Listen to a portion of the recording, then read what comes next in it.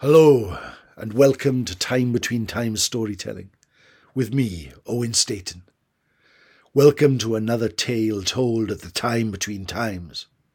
So sit back, relax, let all your cares and strifes just wash away as you sit at the fireplace, at the time between times, and listen to a tale traditionally told.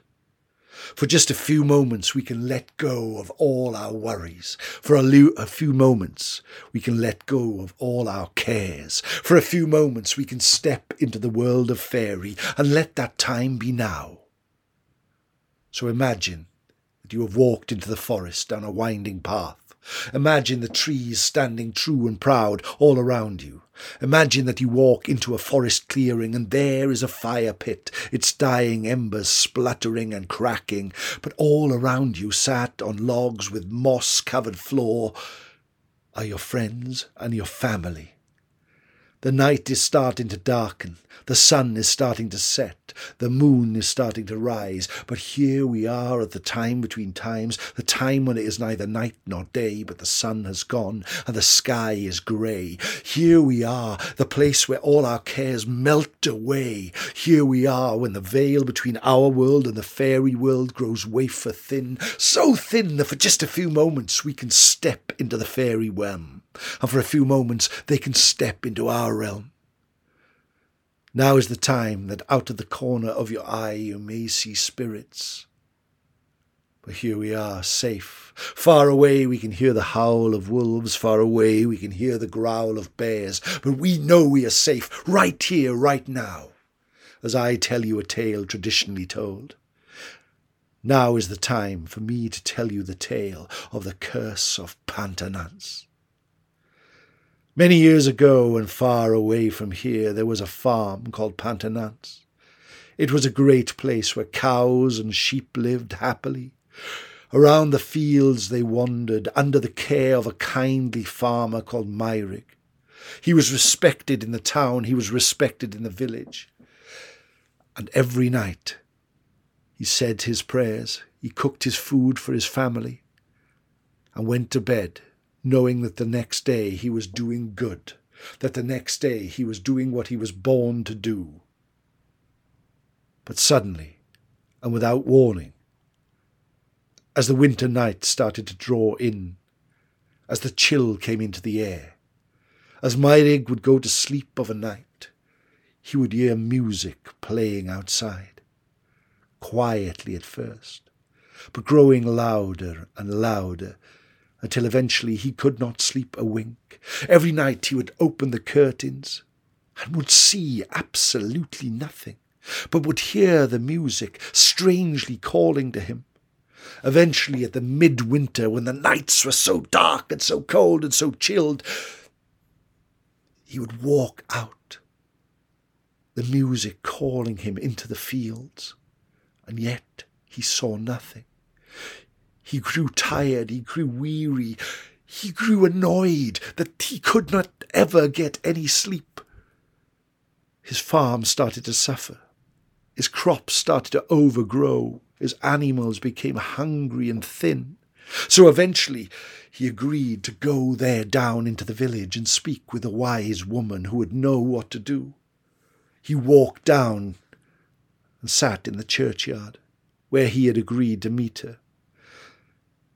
The gate to the churchyard opened, and in shuffled the wise woman. Myrig told her exactly what was happening day after day in Pantanants, and she said to him, "I will give you advice, but know this. I must first be granted a full day's milking of your cows." "Agreed," said Myrig. "The fairies have chosen your place to make merry. The fairies have chosen your place to dance. There is only one thing you can do to get rid of them, and that is to find in the morning as the sun rises, at the time between times, go into the fields and find their circles, find their stones, find the places they dance, and plough over them all. Do not stop until the sun sets and the time between times comes again. Only then will you rid yourself of the fairies." "I will do that," said Myrig. And he and the wise woman walked back to Pantanance, and there she was given all the milk of the cows from one day. That night Meirig went to bed, and sure enough, the music started to play. He could hear the singing, he could hear the dancing, he could hear the making merry. But as the next day rose, he ran out into the fields, and sure enough, there were circles, crop circles. There were small circles of stone, empty. He got his plough and pushed it and drew it and brought it all the way over, just totally destroying all of the fairy circles. As the night drew in, he sat back, exhausted, went into his house, opened the window, and waited for the music to start. And sure enough, there was none. There was just silence, nothing at all. He chuckled to himself, sat back, laughed. I've done it! I have done it! I have rid my farm of the fairies for good.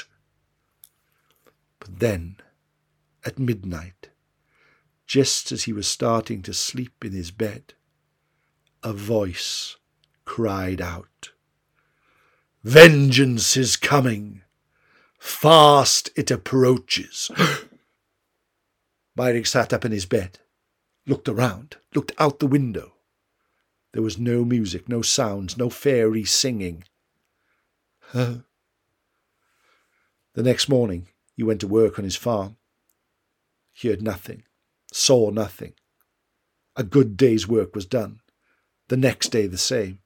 Then the following week. Ha ha ha! I am rid of the fairies.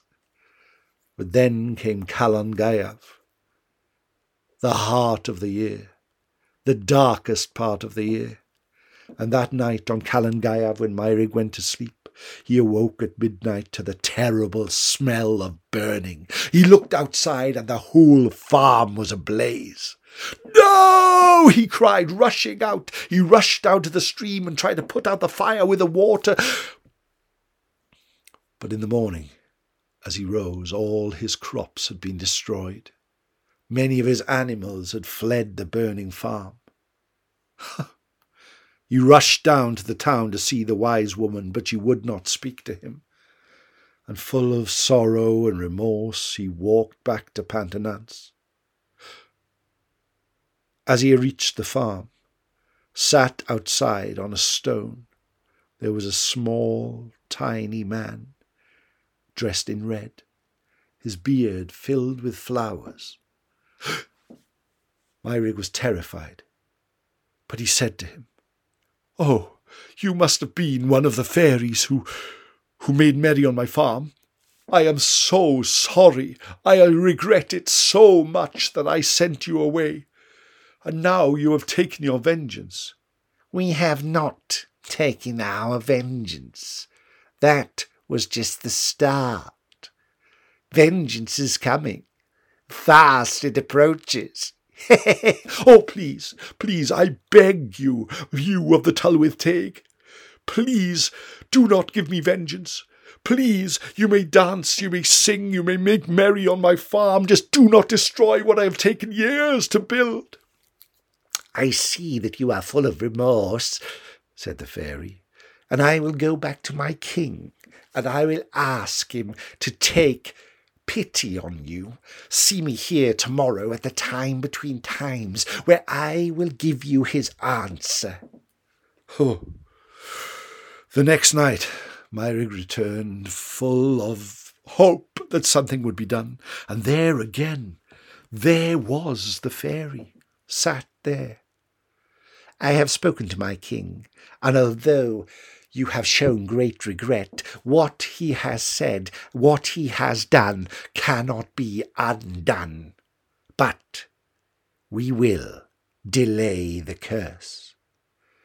Neither you, nor your son, nor your son's sons will hear from us again. But in the future, we will return." With that, the fairy vanished. With that, Meirig returned to his house full of relief, and with that he lived the rest of his life respectful of the fairies, but making sure that he always left an offering. Many years later he died. The farm was taken on by his sons. They lived full and happy lives, and many years after they died and their sons took on the farm. Over 100 years had passed, until one day a descendant of Meirig, a young man called Madoc, lived at the farm, knew nothing of the curse, and had fallen in love with a lady from the village called Teleri. They were so happy and were due to marry the next day. There in Pantanance they sat and made plans for the next day. But as the sun was about to set, and Madoc was about to turn into bed, suddenly a voice cried out, "Vengeance is coming! Fast it approaches!" Taken back by the sound, knowing not where it came, Madoc finally went to sleep, awoke the next day and had the best day of his life as he married his love Teleri. But again that following night, which happened to be Christmas night, they sat there, drunk, made merry, and were happy that their day had been so successful. But then, suddenly, outside, they heard the sound of dancing. They heard the sound of music. Madoc opened the curtains and could see nothing. "I will go out and see what's going on out there," he said to Teleri, and walked out into the night. Minutes, hours passed, and he did not return. The next day Teleri looked for him, found nothing, only small circles and small circles of stone out in the farm. She looked for him every day for weeks, for months, for years. And every day on Christmas night she would leave a candle in the window, hoping for Madoc's return. 100 years passed. Teleri had long died and been buried in the farm. Another family lived there and celebrated Christmas. And on that Christmas night, as the snow fell and the wind howled outside and the fire roared, they waited. And suddenly the door opened. They were not too taken aback, for it was Christmas night and they were expecting visitors. But then they saw a man in the doorway that they did not recognize, although he looked strangely familiar, and with an incredibly shocked look upon his face. "Who are you?" they asked. I am Madoc. I've just gone outside and I've come back and now everything here has changed. Where is my wife? Where is Teleri?" "There is no Teleri living here," they said. Madoc sat by the fireplace, and suddenly a voice boomed out. "Vengeance has been delivered," before going silent.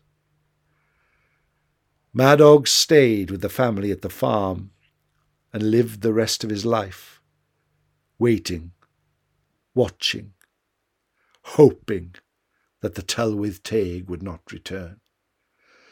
He never did anything to harm them, and always told people to respect the fairy folk, for he had been the final victim of the curse of Pantanance. The farm still stands, it is still prosperous, they still have animals there, they still milk the cows, they still shear the sheep, they still grow crops to be sold all around. But every night they leave an offering for the fairies, for they do not wish the curse of Pantanance to ever return. And that, my friends, is an old traditional tale of the Tylwyth Teg that was told at the time between times. The curse of Pantanance is a warning to us all to respect that which we do not understand. I hope you enjoyed it. I hope you could sit here for just a few moments and listen to that tale being told and enjoy and forget all your cares and all your strife. My name is Owen Staten. I hope you are enjoying these podcasts. Please leave a kindly review and a rating. Please share them with your friends. Please write to me if you wish. I can be found on Twitter at Owen S. Griffiths. And of course, my email address, owenstaten@aol.com. I always like to hear from you, people who are listening to these tales. Any suggestions that you wish to give are more than welcome. Sometimes podcasting is a very lonely profession as you sit here talking to yourself, hoping that people are enjoying your tales. This has been a bonus episode, and I will be back to my Friday nights from now on. But please take care of yourself. Have a good week. Sit back, relax. Enjoy yourself. Thank you for joining me here at the Time Between Times. Diolch yn fawr. Nos da.